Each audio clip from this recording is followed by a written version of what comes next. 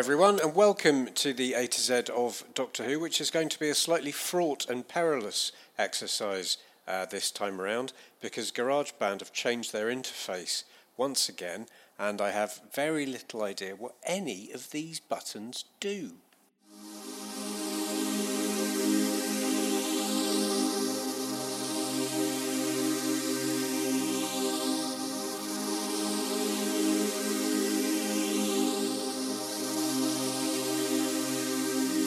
The sound there of an adult male having sexual intercourse with an alien Vespiform. But first, yes, welcome to the A to Z of Doctor Who. I am the Iain Martin. If you like Doctor Who, reach out to me on Twitter and say hello. It's at the Iain Martin, and Iain, just to help you, is spelt I-A-I-N. So it's at the Iain, I-A-I-N, Martin. All one word. Come say hello. It would be really nice to chat. Specifically if you live in the West London area, because it would be quite nice for me to have someone to go down the pub with. Just, sometimes. I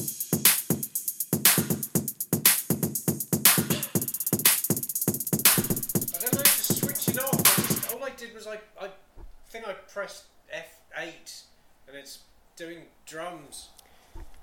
The A to Z of Doctor Who, Episode R.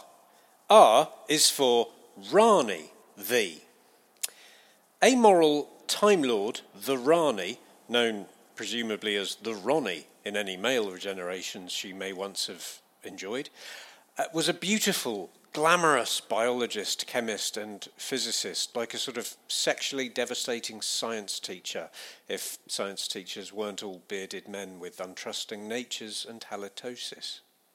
The Rani encountered the Doctor in 1985's Mark of the Rani, and the seldom discussed 1987 story Time and the Rani, which Doctor Who fans never seem to talk about in any context whatsoever, even Warren Fry from top Canadian fancast Radio Free Skaro.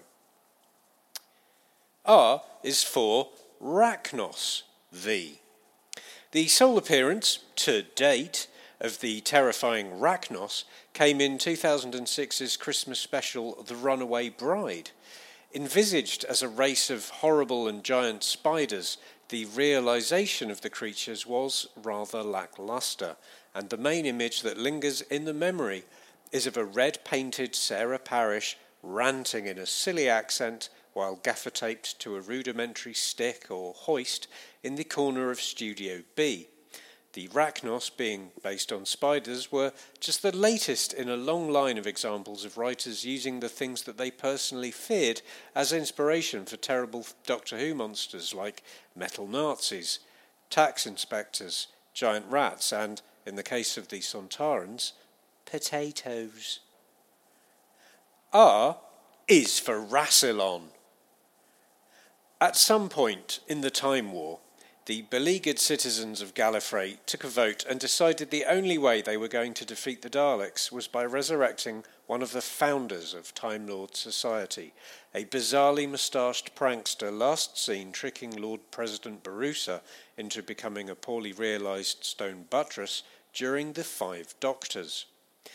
Rassilon's trap had kept the capital largely free of power-crazed megalomaniacs ever since Rassilon's demise back in the Dark Times. I should offer, for the sake of clarity, that I'm talking about Gallifrey's Dark Times rather than my own. Gallifrey's Dark Times involved the cruel use of time-scoop technology to kidnap hideous examples from a number of species in order to watch them fight to the death. A bit like an interesting version of Big Brother. My own Dark Times had rather more to do with my cat dying, my marriage ending, and long weekends spent lying in bed, staring at the ceiling, adrift in a fog of heartbreak, pain, and an overwhelming sense of the futility of carrying on. But rather like Gallifrey, I have put my Dark Times behind me, and now I spend my weekends lying about in a wide variety of different rooms in my flat, longing not for death, but for exciting varieties of biscuits. The Time Lords, of course, were rightly chuffed to have a reborn Rassilon leading them in the war, especially because he shouted a lot, spat everywhere, and looked rather like a slightly older James Bond, but with thinning hair. The Time War didn't end quite as well as had been hoped, with Gallifrey trapped for centuries in a weird dimension outside of our own universe, although the Time Lords eventually managed to have a quiet word with the Doctor, who promptly sorted all that out and duly popped home for a visit. So keen were the Time Lords to see their saviour once again that they made him punch his way through a wall of solid diamond, which took him several billion years. So when the Doctor finally made it, he was uncharacteristically rather cross. The Doctor's first and only action was to stare menacingly at Rassilon, who had by this point regenerated into a man with the demeanour and personal aesthetic of an oversexed school caretaker, and order him to leave Gallifrey once more into a life of exile. Dare I say it, but there's probably a degree of potential there for future stories, but probably, like the Doctor, I'm not sure if I'd be too keen to see the character used again. R is for Raston Warrior Robot. If you're the third Doctor pressed up against a wall somewhere in Wales during the 5 Doctors, there is no more terrifying sight than a diminutive man dressed in a silver leotard, leaping up and down in a manner both balletic yet flamboyant. This is either because you're looking at the most perfect killing machine ever devised as it casually and effortlessly slaughters an entire squadron of Cybermen, the proper ones from the 80s, or because you might be wondering just how much you had to drink last night in the saloon bar of the nearby Leek and Yeti public house. R is for Ravalox. The 6th Doctor and Perry travelled to the mysterious planet of Ravalox in the 1986 story The Trial of a Time Lord. After walking across the planet's surface, which was largely forest, they found their way into a cave, down a comically short escalator, and found themselves regarding a London Underground station sign for Marble Arch, which is a stop on the Central Line.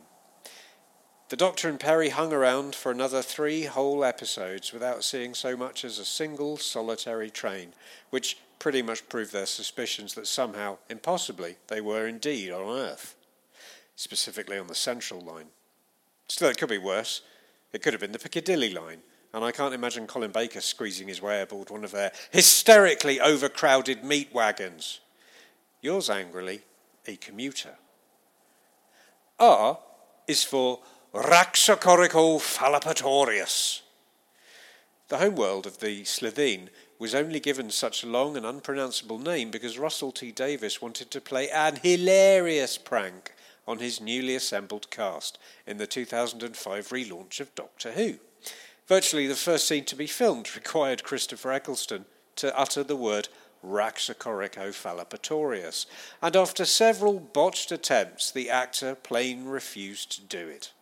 The word was dubbed in post, and Eccleston never spoke to Davies again, quit the show, and now refuses to have anything to do with the whole sorry business of Doctor Who. So there was a joke that backfired, Russell? I'm joking, by the way. This probably isn't the real reason for the big mysterious falling out between RTD and Christopher E, but it would be quite funny if it was true. R is for the Rings of Akhaten. Like Time and the Rani, the Twin Dilemma and Fear Her, this story from 2013 is often held up by fans as one of the very worst Doctor Who stories ever committed to celluloid.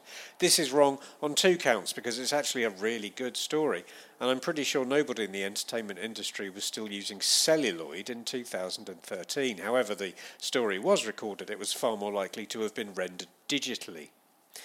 While Series 7B is generally regarded to have been somewhat hit and miss, I'd watch this over Cold War, Nightmare in Silver, or Journey to the Centre of the TARDIS. The episode was written by Neil Cross, unlike Nightmare in Silver, which was presumably written by Neil Furious. R is for Robot of Sherwood. Skip we now merrily into Series 8 of Doctor Who, where the Doctor, now portrayed by Peter Capaldi, locks horns, if you will, with the rather jolly Robin Hood in this wonderful caper where the Sheriff of Nottingham may or may not have been himself a robot.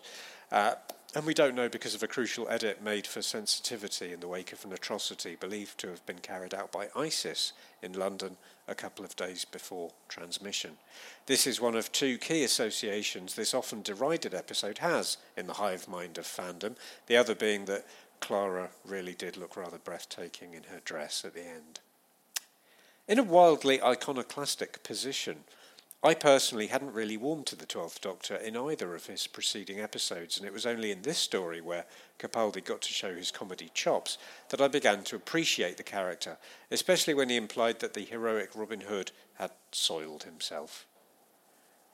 R is for Romanadvoratrelundar.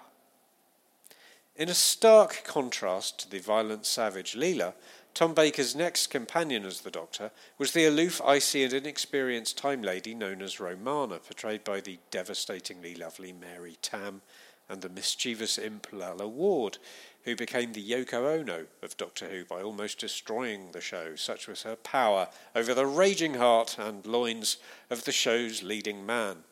At times, they were all over each other, while at other times the show's two leads couldn't even look at each other. Baker and Ward were the Burton and Taylor of Doctor Who, marrying quickly and breaking up almost right away, plunging Tom Baker into a deep depression. I know what'll help, show's producer John Nathan Turner duly spake, and that's a new sexy companion to take Tom's mind off of things. And so it was that J&T presented Tom Baker to the work-experienced kid Matthew Waterhouse, and Tom quit the show on the spot.